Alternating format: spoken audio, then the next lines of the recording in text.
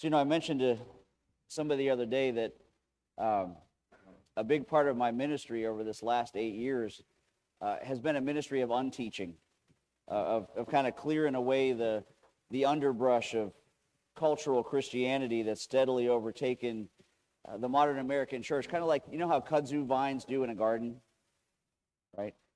With the only difference being that at least the kudzu vines crept in uninvited, when, unfortunately, a lot of the doctrinal errors that we're seeing today within the body of Christ haven't so much sprung up overnight, but have actually been cultivated and allowed to thrive. And in my opinion, a huge part of the weeds that I've needed to have cleared away have been in the realm of what it means to live together as Christian men and women in the midst of a culture that can't even define those terms anymore. And so it's with those ideas as a backdrop that we turn again to the Sermon on the Mount, and in particular, the teaching of our Lord Jesus on the nature of what constitutes a healthy, growing marriage. And then the thornier question of under what circumstances is it permissible for a believer to seek a divorce, and finally, how to keep us from getting to that point in the first place. And I'm going to continue on like I did last week, and I'm going to read you the portion immediately preceding today's lesson just for context, and then move on to the area that I want us to look at. So I hope you have your Bibles with you. We're going to be turning again to Matthew chapter 5. And I'm going to be reading to you just the first two verses and then verses 27 to 32. So listen for the voice of the Spirit. And seeing the crowds, he, of course, meaning Jesus, went up on the mountain. And when he sat down, his disciples came to him, and he opened his mouth and taught them, saying, and then dropping down to verse 27, "You've heard it was said, 'You shall not commit adultery,' but I say to you that everyone who looks at a woman with lustful intent has already committed adultery with her in his heart. If your right eye causes you to sin, tear it out, throw it away. For it's better that you lose one of your members than that your whole body be thrown into hell. And if your right hand causes you to sin, cut it off, throw it away. For it's better that you lose one of your members than your whole body go into hell. It was also said, 'Whoever divorces his wife, let him give her a certificate of divorce.' But I say to you that everyone who divorces his wife, except on the ground of sexual immorality, makes her commit adultery. And whoever marries a divorced woman commits adultery." And brothers and sisters, this is the word of the Lord to us today. Thanks be to God. Let's pray. Gracious Father, your word is a lamp to our feet, it's a light to our path, and so give us grace now to receive your truth in faith and love, and strengthen us, Father, to follow your Spirit on the path you've set out before us today, teaching us, Father, in Jesus' name. Amen.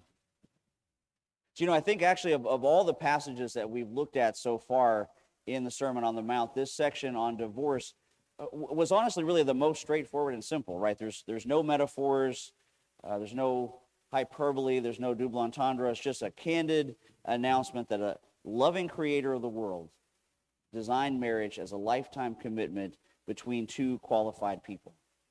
Simple. Specifically between a man and a woman. And that this covenant between that man and woman is a holy union before God. And right away, I don't really have to say much more than that to be on the outs with a vocal and growing section of our population. And even sadder, with an increasingly entrenched element within the so-called Christian church.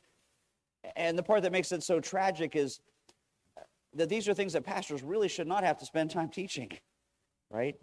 Because it hasn't been too many generations since even the pagans and the atheists of this world knew this stuff. But now, as a culture, we seem to be back to square one. Particularly, I would say, because, in my opinion, because of the unholy alliance we have now between the Democrats in Washington and the toadies they control through the organs of government like the Department of Education to indoctrinate our kids and our grandkids into accepting perverse and sinful lifestyles as normal and acceptable and healthy. And again, I guess I would say, just as a disclaimer, I don't preach this stuff just to be controversial or to ruffle people's feathers.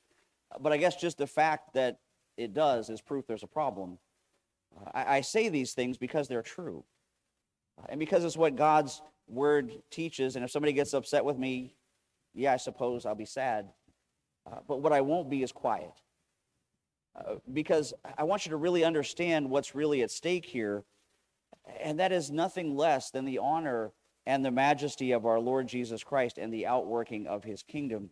And the way we know that is because the Bible is clear that Christian marriage is a mystical reflection of the holy union that exists between Jesus and his bride, the church. The Apostle Paul says it like this in Ephesians chapter 5. He says, husbands, love your wives. And now we could just stop right there, right? Say yes and amen, and all go home better informed and prepared to live out this week better than the unbelievers of the world, right?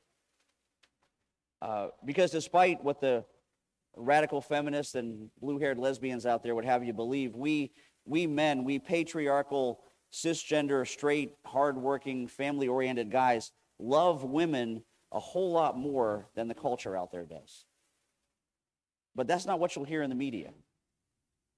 Instead, what you'll hear is that Christian women are repressed and oppressed and held back and marginalized when nothing could be further from the truth. Ladies, the world out there is not honoring women. I hope you can see that. Right? The truth is that they hate women. And they are trying to erase you. And ladies, unfortunately, some of you are letting them. You're letting it happen by voting for people and supporting political parties that want to see men be allowed into women's locker rooms and into women's sports. And for heaven's sakes, even into beauty pageants. Like, has anybody seen the brand new trans Miss Netherlands? You've seen it? If you haven't seen it, don't Google it now, please. But you got to look this up. I mean, and it's not nice to say, but in my opinion, she looks like the reverse side of an oncoming horse. Okay? So you've got to check this. This is unbelievable, right? That's not loving to women, to put men in beauty pageants. So, ladies, I guess the news flash here is having men try to dominate things in the world is inevitable. It's only really a question of, do you want that to be in a negative way? In the locker rooms and bathrooms and beauty salons out there? Or do you want to have men leading in positive, loving, chivalrous, God-honoring ways in the church and the school and the home? Pastor Vodi Bakum, if you know him, he says this. He says, it's incredibly ironic that families and people that have been impacted by biblical Christianity are the places where we find the freest, safest, most protected, and most cherished women on the face of the earth. But it's also the place where the women complain the most about the male headship of the patriarchy. And he closes that quote by saying, in the words of that great theologian Forrest Gump, that's all I have to say about that. And we'll just leave it there. I agree with him. So we'll move on back to the text. Husbands, love your wives as Christ loved the church and gave himself up for her that he might sanctify her, having cleansed her by the washing of water with the word, so that he might present the church to himself in splendor, without spot or wrinkle or any such thing, that she might be holy and without blemish. In the same way, husbands should love their wives as their own bodies. He who loves his wife loves himself. For no one ever hated his own flesh, but nourishes and cherishes it, just as Christ does the church, because we are members of his body. And therefore a man shall leave his father and mother and hold fast to his wife, and the two shall become one flesh. Now, this mystery is profound, and I'm saying that it refers to Christ and the church. You see, men, that's the heart of God's ideal for marriage to our wives. See, it's not about dominion, it's about love. It's about real love. And it's about the protective order of the home. And it means I don't treat my wife like she belongs to me. I treat her like she is me. And like together, we belong to Jesus Christ. You see, from the beginning, even before the fall, God desired that a man and woman would be united in a holy matrimony, in a solemn covenant. And in this covenant, the man and the woman would become one flesh. And so the institution of marriage was established, remember, prior to the law. And then it was affirmed in the law, in the Old Testament. And it was reaffirmed under the new covenant of grace, demonstrating the universality of the institution and making it applicable to people of all cultures and all generations. But guys, something happened. Sin entered the world through man's disobedience. And notice, it wasn't through a couple's disobedience. It wasn't through the woman's disobedience, even though the woman ate the forbidden fruit first. But the Bible says through the disobedience of one man because of the doctrine of the patriarchy or male headship. And as a result, the curse of sin now conflicts with God's will for marriage. But since God is the author and designer of marriage, his desire is for us to hold the same view as he holds when he says very bluntly and not very PC in Malachi chapter 2, for I hate divorce, says the Lord, the God of Israel. He who divorces his wife covers his garment with violence, says the Lord of hosts. So guard yourselves in your spirit and do not break faith. But now, having said that, and although it is never God's perfect will, we do find that God makes allowances for divorce under specific circumstances. And in both Matthew and Mark, we find Jesus teaching that the option for divorce was a concession given because of our sin. Mark 10, we read that Jesus left there and went to the region of Judea beyond the Jordan. Crowds gathered to him again and again, as was his custom, he taught them. And the Pharisees came up and in order to test him, asked, "Is it lawful for a man to divorce his wife?" He answered them, "What did Moses command you?" And they said, "Moses allowed a man to write a certificate of divorce and to send her away." Jesus said to them, "Because of your hardness of heart, he wrote this commandment. For from the beginning of creation, God made them male and female. Therefore, a man shall leave his father and mother and hold fast to his wife, and the two shall be one flesh. So they are no longer two, but one flesh. What therefore God has joined together, let no man separate." And so the permission Moses gave was never the way it was supposed to be. Right? From the beginning, God established marriage as a permanent union.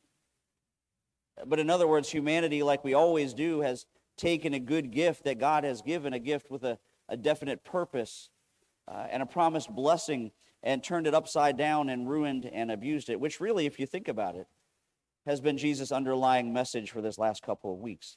And that is this, and we've said this before, violation of purpose is the essence of evil. Violation of purpose is the essence of evil. It's like Jesus said last week about cutting off hands and gouging out eyes that lead to sin.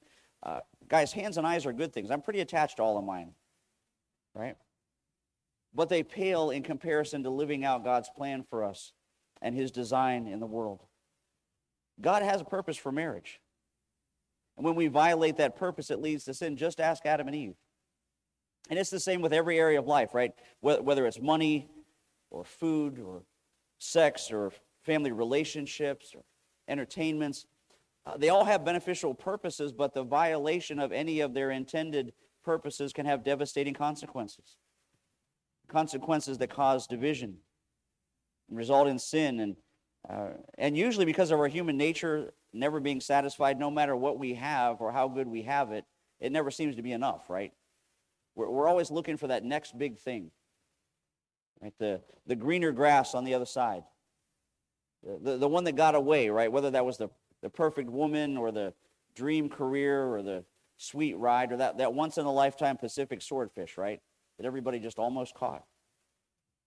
And in varying degrees, we're all that way, right? Everyone is searching for something, and we're all wired with appetites. We just naturally long for satisfaction despite the fact that it is something our fallen world cannot provide. But somehow that doesn't stop people from trying to look for it, does it? Some of us search for pleasure, others for possessions, some for positions of power, and others for popularity, but most are never satisfied, and so we become divided. Those things divide us from our spouses. They divide us from our siblings. Separated from our kids and our co-workers. We get estranged from our neighbors and even sometimes from our co-laborers in the kingdom. But praise God, his whole reason for sending Jesus in the world was to heal all of the fractures that we've caused and reunite all the factions that we've divided ourselves into. Redeeming and restoring the intended purpose of everyone and everything in this world and doing it within himself. That's why Galatians chapter 3 says, in Christ's family, There can be no division into Jew and non-Jew, slave and free, male and female. Among us, you're all equal. That is, we all have a common relationship with Jesus Christ. And church, the best picture of that, the preeminent example of that loving perfection was intended to be the covenant of marriage with Christ as our head and we as the obedient bride. Because you see, at the heart of adultery and then the scourge of divorce is a broken covenant and a broken relationship that's been shattered by sin.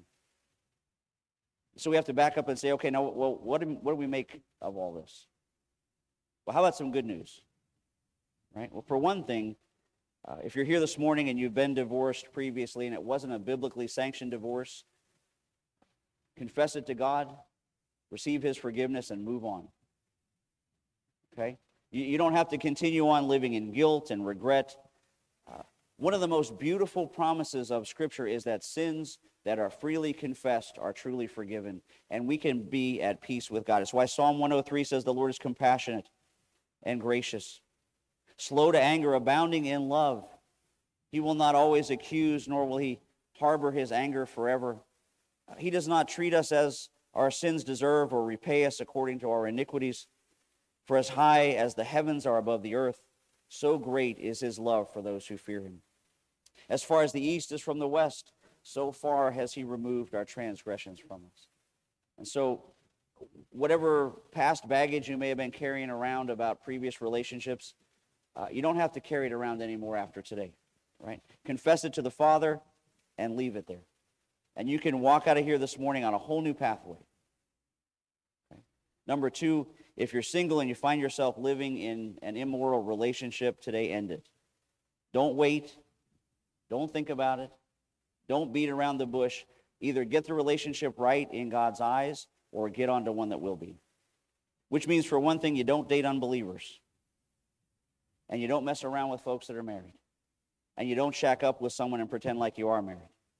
And for this last one, for this reason, here's why. For one thing, just living with someone is not God's will for you. You see, the world likes to promote the idea that living together before marriage is smart or wise even, making it into something like the cultural equivalent of test drive before purchase. Because, hey, what if we aren't compatible? And they'll say, if you live together before getting married, you can have your eyes open to the idiosyncrasies of your future spouse and can show you your fiance's quirks and bad habits and give you the opportunity to decide if you can deal with them or not. The problem with that is we all have quirks and bad habits in the long term, right? Amen, somebody, right? So the question isn't, are they going to do those things that bother you? That's going to happen no matter who you're with. But rather, will I stay committed and faithful even when they do? Right? Others argue for cohabitation based on financial reasons. And that could be true on paper. I don't know. But don't forget, the Bible is clear that the love of money is the root of all evil. One commentator called it emotional fornication to make investments in relationships that are greater than the commitment can sustain. So, bottom line, if you're serious about someone, get married. Don't play house. But regardless, for believers, it comes down to not what the world says or what makes sense logically, but rather what the Bible instructs. Because, ultimately what happens, people that just live together have all the same problems, the same stresses, the same pressures, the same fights that married people face, but they don't have the safety of the God-ordained institution to protect them. And you need that. You need that. Which leads me to my closing admonition to currently married folks. Remember that your marriage is not just a commitment between two people, but it's a sacred covenant that you've made jointly before Almighty God. And then once you do that in your mind and in your heart today, recommit yourself to your spouse, and together recommit yourself before God to the idea that divorce is completely off the table. It's not an option.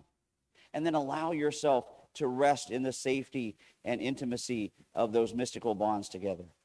And then once you've done that, make an effort to step into the respective roles that God has for each of you. Right? Men out there, you're to be the thermostat of the home. No, great day for that example. Not the thermometer, right? Right? What's the thermometer do? It reacts to the temperature. But a thermostat, when it's working, helps to keep it set. So men, be proactive. If there's problems in your home or in your relationship, It may not be your fault, but it is your responsibility. Most of us are good men, right? But good men can also be bad husbands. Being good at marriage is like being good at your job, being good at golf, being good at home repair. Being a good husband is a skill. And again, as I said, there may be a million reasons why what's going on in your house is not your fault, but your wife's well-being, the state of your marriage, the stability of your family, those are your responsibilities, whether you like it or not. And guys, as Voddie Baucham also says, folks, I don't write the mail, I just deliver it. So, fellas, if you're not praying with and for your wife, start. If you're not having family devotions as a couple, start. At least start coming to Bible study together. Guys, if you haven't been affectionate with your wife in a while, start. And most importantly, if you don't know how to be the godly leader in your marriage that Christ expects you to be, reach out. And maybe I can direct you to some good resources. So husbands, start loving your wives today.